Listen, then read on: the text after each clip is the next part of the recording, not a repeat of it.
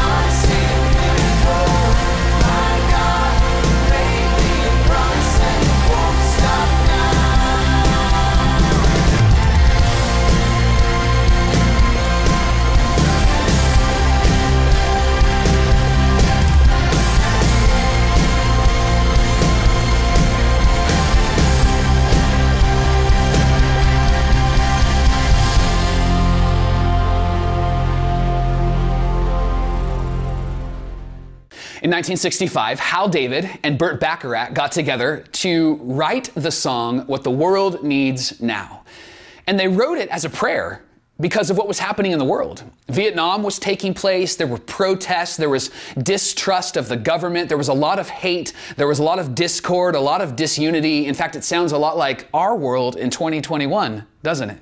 Like in the last 60 years, it feels like nothing has changed. Maybe that's why over 100 artists have re-recorded the song, "What the World Needs Now is Love," because that's what we need right now. We need more love based upon what we see around us, right? And here's the truth. I know that you know this. I know that you believe this. But I think the question that we have to wrestle with is this, like, what is required of us because of that? Like, if the world needs love, then what are we going to do about it? Like, we're really good at pointing out problems, aren't we? Like, just look at Twitter. That's where all the problems are pointed out. And we're terrible at bringing solutions. And often those solutions are out of our hands. Have you noticed that the problem is always them and not us? And that the solutions is always in their hands and not our hands? And then when the solution is in their hands, they make it messier, and then we get more angry and we point out more problems, right? Like, what the world needs now is more love. And we got to stop talking and tweeting and posting and sharing about it. I think that we need to ask a better question. And the question is this: what is required of us? And that's what I want to start with today and over the next few weeks in this series called What the World Needs Now. And if you're joining us for the first time watching or listening, my name is Mike and I serve on the team here at Active Church. And if you're a Christian, here's what I know to be true about us. Like, we know that the world needs love. And the truth is we know where love comes from. It doesn't come from another law or a movement or a person. Love comes from Jesus, the person and work of Jesus. Love is found in Jesus. In fact, the first Christians, they believed that. They were convinced of that, and they shared that with us. John, the disciple who spent 3 years with Jesus, he wrote 5 letters in the New Testament, talked about this. He talked about what the world needs now and how it's love and how that love comes from God. Listen to how he describes what happens when we decide to ask the question, what is required of us because of what the world needs now. In 1 John chapter 4, starting in verse 7, John writes this: "Dear friends, let us love one another, for love comes from God. Everyone who loves has been born of God and knows God." When love is alive, when love exists, it's because God's there, according to John. He says, "Whoever does not love does not know God, because God is love. This is how God showed his love among us, that he sent his one and only Son into the world that we might live through him." We would experience his love and then give it away. And then he says, this is love. He defines it for us. Not that we loved God, but that he loved us and sent his Son as an atoning sacrifice for sin. Like, he forgave us and set us free from the thing that we couldn't set ourselves free from: sin. That's why Jesus came. And then he says, "Dear friends, since God loved us, let us also love one another. For no one has seen God, but if we love one another, God lives in us, and his love is made complete in us." And then he finishes with this line: "This is how we know that we live in him, and he is in us, that he has given us his Spirit." So according to John, what the world needs now is love. And then he highlights 3 important things that we need to understand, especially if we're a follower of Jesus. First, love comes from God. Like, the longing we have to be loved, to be satisfied by that love, is found in God through the person and work of Jesus. When our heart longs for love, it's found in who God is and what God does. This is what the world needs now. And then John also says that the evidence that we've received the love of God is displayed in how we love each other. That's when you know you're maturing and growing in your faith, when your love is maturing and growing. Not when your biblical knowledge is growing, not because you read the Bible cover to cover or went to church or know all the worship songs, although those things are good. You know you're growing in your faith when your love grows, when there's space for people. According to John, that's the evidence that God is at work in you. And then he says, we give and receive God's love through the power of the Holy Spirit. Now, the Holy Spirit is all of God in spirit, just like Jesus is all of God in the flesh. And when you trust in Jesus, the gift that God gives you is his Holy Spirit. It's not God's invitation to say, hey, I want you to behave yourself and be religious now that you follow me. It's God giving you his Spirit and transforming you from the inside out so that you can become more like Jesus. It's all of God in all of you. And according to John, this is what the world needs now. Like the world needs you, with the Spirit of God moving through you. And so starting today and over the next few weeks, I want to talk about that. I want to talk about what the world needs right now, and how the world needs the people of God filled with the Spirit of God to tell the story of God. And that's how love is shared and displayed, because the people of God share and display God's love. And I know when we talk about the Holy Spirit, especially if you're new to this, it might seem a bit mysterious or very religious. So can I demystify it for you? I'm going to use the words of Paul to help demystify that, because Paul actually makes it very accessible and easy to understand. He talks about what the world needs now and how it needs the people of God filled with the Spirit of God, giving that gift of God away. And here's how he talks about it to people like you and I. He writes this: "May God himself, the God of peace, sanctify you," or do a great work in you, tell a better story through you. "And may your whole spirit and soul and body be kept blameless at the coming of our Lord Jesus Christ." So Paul says, let me help you understand what the world needs now by first understanding you. Like you're made up of three parts. You're made up of a body and a soul and a spirit. Now the body is what you see. You are watching this, you see my body. When you look in the mirror, you see your body. It's what you take care of. It's what you keep healthy. It's what you go to the doctor for, right? That's one part of you. The second part of you is your soul, and typically when the soul is described in the scriptures, it represents your mind or your will or your conscience or your personality. And then the third part is your spirit. This is the inmost part of you. This is the part that comes alive when you trust in Jesus. This is the part that wakes up when the Spirit of God enters into you. Like this is the part that Paul says is the new creation. The old is gone and the new has come. And understanding that can actually clear up a lot of confusion, because maybe perhaps you thought like, hey, I trusted in Jesus. How come my body isn't renewed? Like, wouldn't it be great if you trusted in Jesus and then you lost 15 pounds automatically? Or you trusted in Jesus and then you're able to play football again because you're healed? Or you trusted in Jesus and the wrinkles go away, or the hairline actually goes back to where it was in your 20s, right? Like, sometimes we ask that question, like, if I trusted in Jesus, what actually is made new? My body doesn't feel like it's being made new. And then my mind, I still have these struggles in my mind. So what has changed? And according to Paul, he says your spirit has changed, because now you're filled with the Spirit of God. And your body and your soul are learning from the Spirit of God. And that's what's working in you and transforming you. This is why you struggle sometimes. This is why you feel tension in you. Because God is at work in you. He's turning your focus and your attention away from what you want to what He wants, because it's bigger and it's better, and it changes you and it changes the world. Paul writes about that tension. He says that I do what I don't want to do, and then there are times that I do the things that I hate, and I'm so frustrated with myself. In fact, he says, I'm a wretched man. But he recognizes that God is up to something in him. And listen, just because there's a tension inside of you doesn't mean that transformation isn't happening within you. That tension is the evidence of God working in you. And don't confuse the work of God and your work, all right? See, the work of God is to transform you. Your work is to trust and obey, to follow, and to believe that God is doing a great work in you. See, religion, the reason why we're frustrated with it is because often religion will invite you to do these things right, and then you'll get God. Like, take these right steps and you'll get God. Make these right decisions, and then on the other side of that will be God. That's what religion teaches, and that doesn't change you. That just modifies your behavior.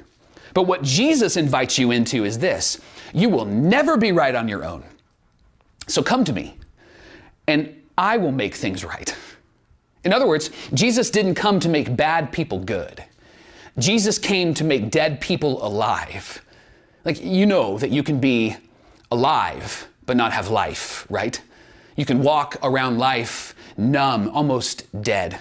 And what Jesus has come to do is to bring us life, to forgive us and set us free. And that happens through the power of the Holy Spirit. So what does the world need now? You.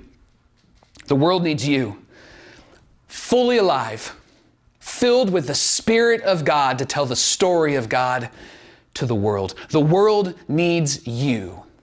And it all begins with this letter that Paul writes in the scriptures called Galatians.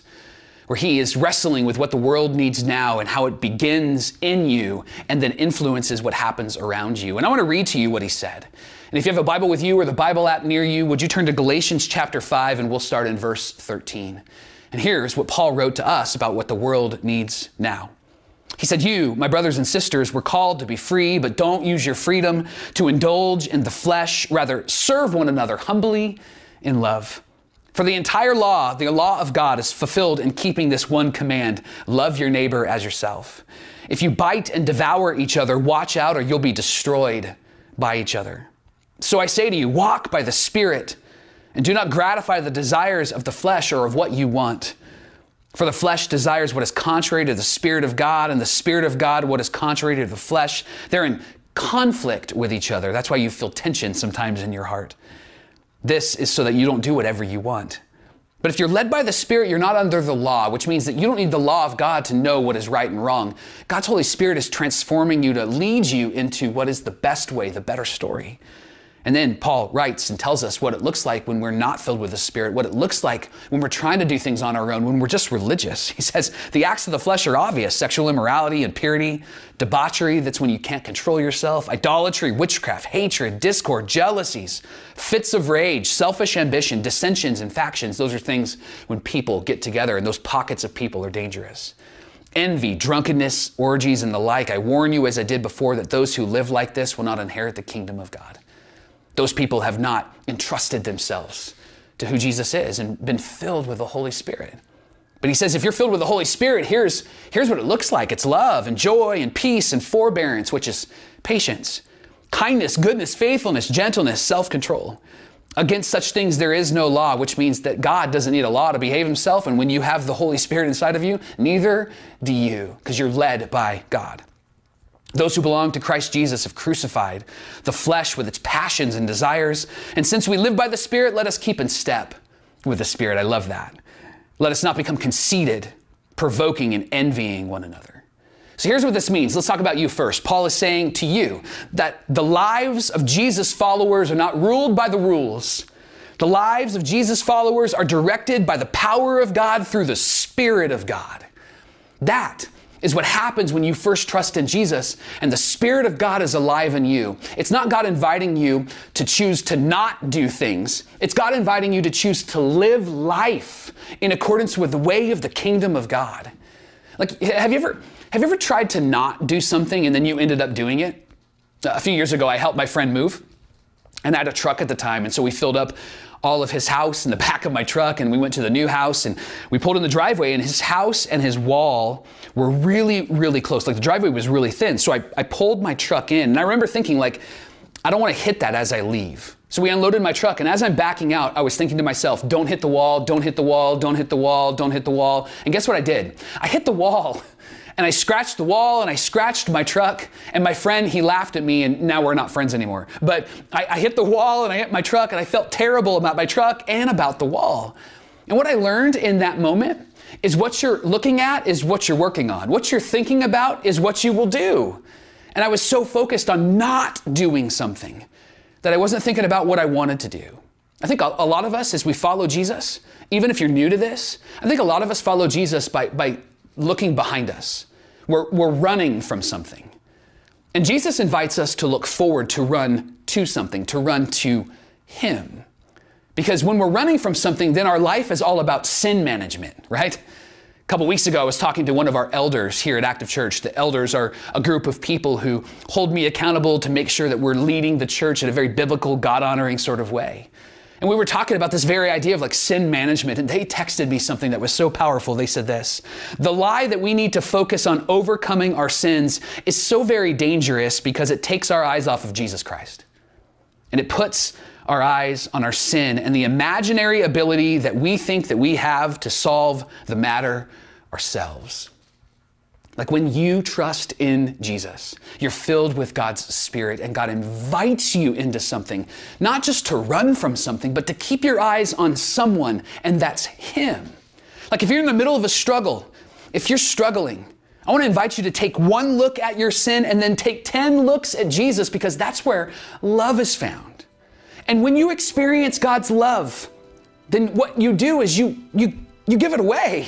because you can't hold it in. This is what the world needs now. It needs you to understand what it means to be filled with God's Spirit and experience His love so that you can give it away. And when you give it away, it changes the world because they need love. It's what they need right now. And it goes back to the original question that I asked you, I asked of us as we started, like, what is required of us? Specifically, what is love required of us in a world that's broken? I want to give you four things to consider. First, love requires that I walk with others. Like Paul says that we walk in the Spirit, not run in the Spirit, and I think that that's intentional. Because I think often we want to love others, and if we want to love others, we have to slow down and adjust to their capacity. Like hurry and love, they don't mix. It's like oil and water. For those of you that are parents, have you ever walked your child when they were little and they were learning how to walk and you were in a hurry, but they weren't? Like it feels like you're dragging them, but you don't want to drag them because you're not a bad parent and you don't want other people thinking you're a bad parent, right? But they want to stop and they want to see the roses and they want to stop and pick up the rock. They want to stop and make a comment. They see a bird, they want to play with the bird, right? And you're in a hurry. Hurry and love are not compatible. And what love requires of us is that we would actually walk with others. And this is the way of Jesus. Peter actually writes about that. He said that Jesus, the Lord, is patient with us, not wanting anyone to perish, but everyone to come to repentance. Like the reason why God has allowed the mess that's happening in our world is because perhaps from that mess comes a better story. The opportunity for forgiveness and freedom and repentance could come from that. And that's the message that we get to bring to the world, like you're never too far away. This is for everyone, and love requires that we walk with others. Love requires that I see others, that you see others. One of my favorite stories in the scriptures was written by Luke, who investigated the story of Jesus and discovered that he is who he says that he is, and that he accomplished what he said he will accomplish. There's this moment in Luke chapter 8 where Jesus is walking with religious leaders and the disciples, and he's in this big crowd, hundreds, if not thousands of people. And Jesus has this moment where he says, hey, who touched me? And they were really close together. It was pre-COVID, right? So they were really close together. And he goes, who touched me? And they're like, Jesus, everybody's bumping into you, bro. Like everybody is touching you. And he goes, no. Somebody touched me and power went out of my body. What he's saying there in that moment is somebody in this crowd has faith that I could heal them. Somebody in this crowd believes that I am who I say that I am. Somebody knows that I'm the Son of God. In fact, it was a woman who was struggling physically that touched the edge of his jacket because she believed that she would find healing, because there was this Old Testament prophet named Micah that actually said that the Spirit of God in the Messiah would have healing in its wings, and the word wings literally means the edge of a jacket. And so she was like, I'm gonna take a risk, I'm gonna have faith. She grabs it and she's healed. Jesus recognizes that, and so she stands up and she says, it was me. She shares her story, and this moment is so powerful. Jesus looks at her and he says, daughter, your faith has healed you. Go in peace. I love that word daughter. I'm a girl dad. I have two daughters. I have a son in the middle and I have two daughters, and I love them. And they're my daughter. That word daughter means it's like an intimacy. There's a closeness in that word. And Jesus, in amongst all of these people, this huge crowd, he says, daughter, your faith has healed you. Go in peace. But isn't it true? Isn't it true that you can't give peace when you're in a hurry? How many people go unnoticed around you? You can't give peace to people that are unnoticed, right? You can't give peace to people that are around you when you're in a hurry. It's called paying attention because it does cost you something, right? Like divided attention is worthless. In fact, biologists say that multitasking isn't a thing. We like to think that it's a thing, but it's not. Multitasking is just your brain shutting off one task and going to the next. Whether you finish it or you are over it, you move on to the next. Like it's called paying attention because it costs you something, right? Theologian Henry Nouwen said, I've spent my whole life complaining that my work was being interrupted, and then I discovered that my interruptions were my work. Now this doesn't mean that you have to stop and talk to everybody, but what it means is that you're gonna do for the one that you wish you could do for everyone, because love requires that I walk with others. Love requires that I see others, and love requires that I forgive others. Like life is too hard and too exhausting to be offended. And when you're offended, it actually gets worse. And the truth about us, if we're just going to be honest with each other, the truth about us is that we fight battles that were never ours to fight. And then we comment on that CNN or Fox News article, or we comment on that post or that tweet, and we get all fired up because what they said was something we disagreed with and we felt like it was our battle to fight. And you know who never did that? Jesus. Jesus had a lot of reasons to be offended, and he never once was offended. And the reason why was because his identity wasn't based on my opinion or your opinion. His identity was based on his heavenly Father's love for him. And that's why forgiveness is so powerful, because forgiveness says, listen, God, you need to do something there because I can't fix it.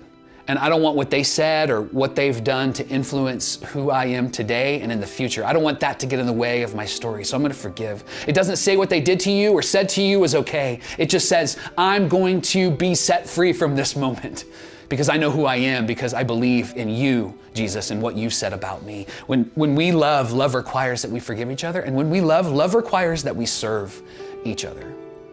Paul said, don't use your freedom to indulge in whatever you want to do. Like, you have been rescued and saved so that you can tell the story of your rescue and your salvation to the world. Because that's what the world needs now. Love requires sacrifice. In fact, love is measured by sacrifice. Like, I would even go as far as to say that if there is no sacrifice, then love doesn't exist in that relationship or that friendship. Love requires sacrifice. It's measured by sacrifice because Jesus gave of his life because our Heavenly Father sent him to do so. This is what love requires of us. Love requires that we hold space for each person that we encounter. And that's hard, but it's possible. Because when we trust in Jesus, we're filled with the Spirit of God, the same Spirit that resurrected Jesus from the grave. And if it can resurrect Jesus from the grave, it can cause you to love. It can turn your attention to love. It can teach you to love. Where you hold space for people, where you say there's always room for one more at our table. There's always a way. I always have hope. I believe that there's something more, even though I haven't seen it or heard it or experienced it yet. So I want to finish our time by asking you this question, because if what the world needs now is love, what's required of us? Well, what's required of us is to hold space for people. So who do you need to hold space for in your life? Who in your life do you need to hold space for? Who in your life needs to be seen? Who in your life needs to be served? Who in your life do you need to slow down for? Who in your life do you need to create space for? Because that's what the world needs now. It needs love, and that's what love requires of us. Maybe for you, today is a good day to actually start with you. That you would trust in Jesus for the first time, or maybe for the first time in a long time. That you would be filled with God's Spirit so that you could tell the story of God to the world. And so maybe you need to just say to Jesus in your own heart, in your own mind, or maybe even out loud as you watch or listen, you would say to Jesus, Jesus, I trust you. I believe in you. I believe that you came and died and forgive me of my sins, and you resurrected from the grave and you've set me free. I believe that you are the Son of God. It's as simple as that. And it's that first step in saying, God, I want to move in your direction. I want to trust and obey. One of the best things that we do around here is Baptism Sunday at Active. Baptism is the expression of the private work of God in a very public way. It's saying, I no longer believe that this is just for me. I believe that this story of God that He is doing in me has to get out of me. And that's why baptism is so powerful. And I want to invite you to consider getting baptized. Our next Baptism Sunday is June 20th, Father's Day, at our Active Church Yucaipa location. And I would invite you to come out and get baptized that day. And you can get started by texting baptism to the number on the screen. My friend, what the world needs now is you, filled with God's Holy Spirit, so that you can tell the story of God to the world that God loves. Because what the world needs now is love. Let me pray for you. Heavenly Father, what the world needs now is your love. And so may we, the people who have trusted in Jesus, the people of God, tell the story of God the story of God's love, your story, God, to the world around us. And may it start in our world. May it start in our hearts so that it overflows to the hearts around us. May we hold space for each person we encounter so that they're seen and they're known and they're served and they're loved because of Jesus. And it's in his name that we pray all of these things. And together we say amen and amen and amen. Thanks for tuning in today. We hope you were inspired. We hope you were encouraged by today's message. Hey, I want to ask you to do two things. First thing, hit that subscribe button to stay connected to the Active Churches podcast. The second thing I want to invite you to do is go onto your social media accounts, Instagram and Facebook, and go to @Active Churches. Stay connected to the community because together we can tell a better story.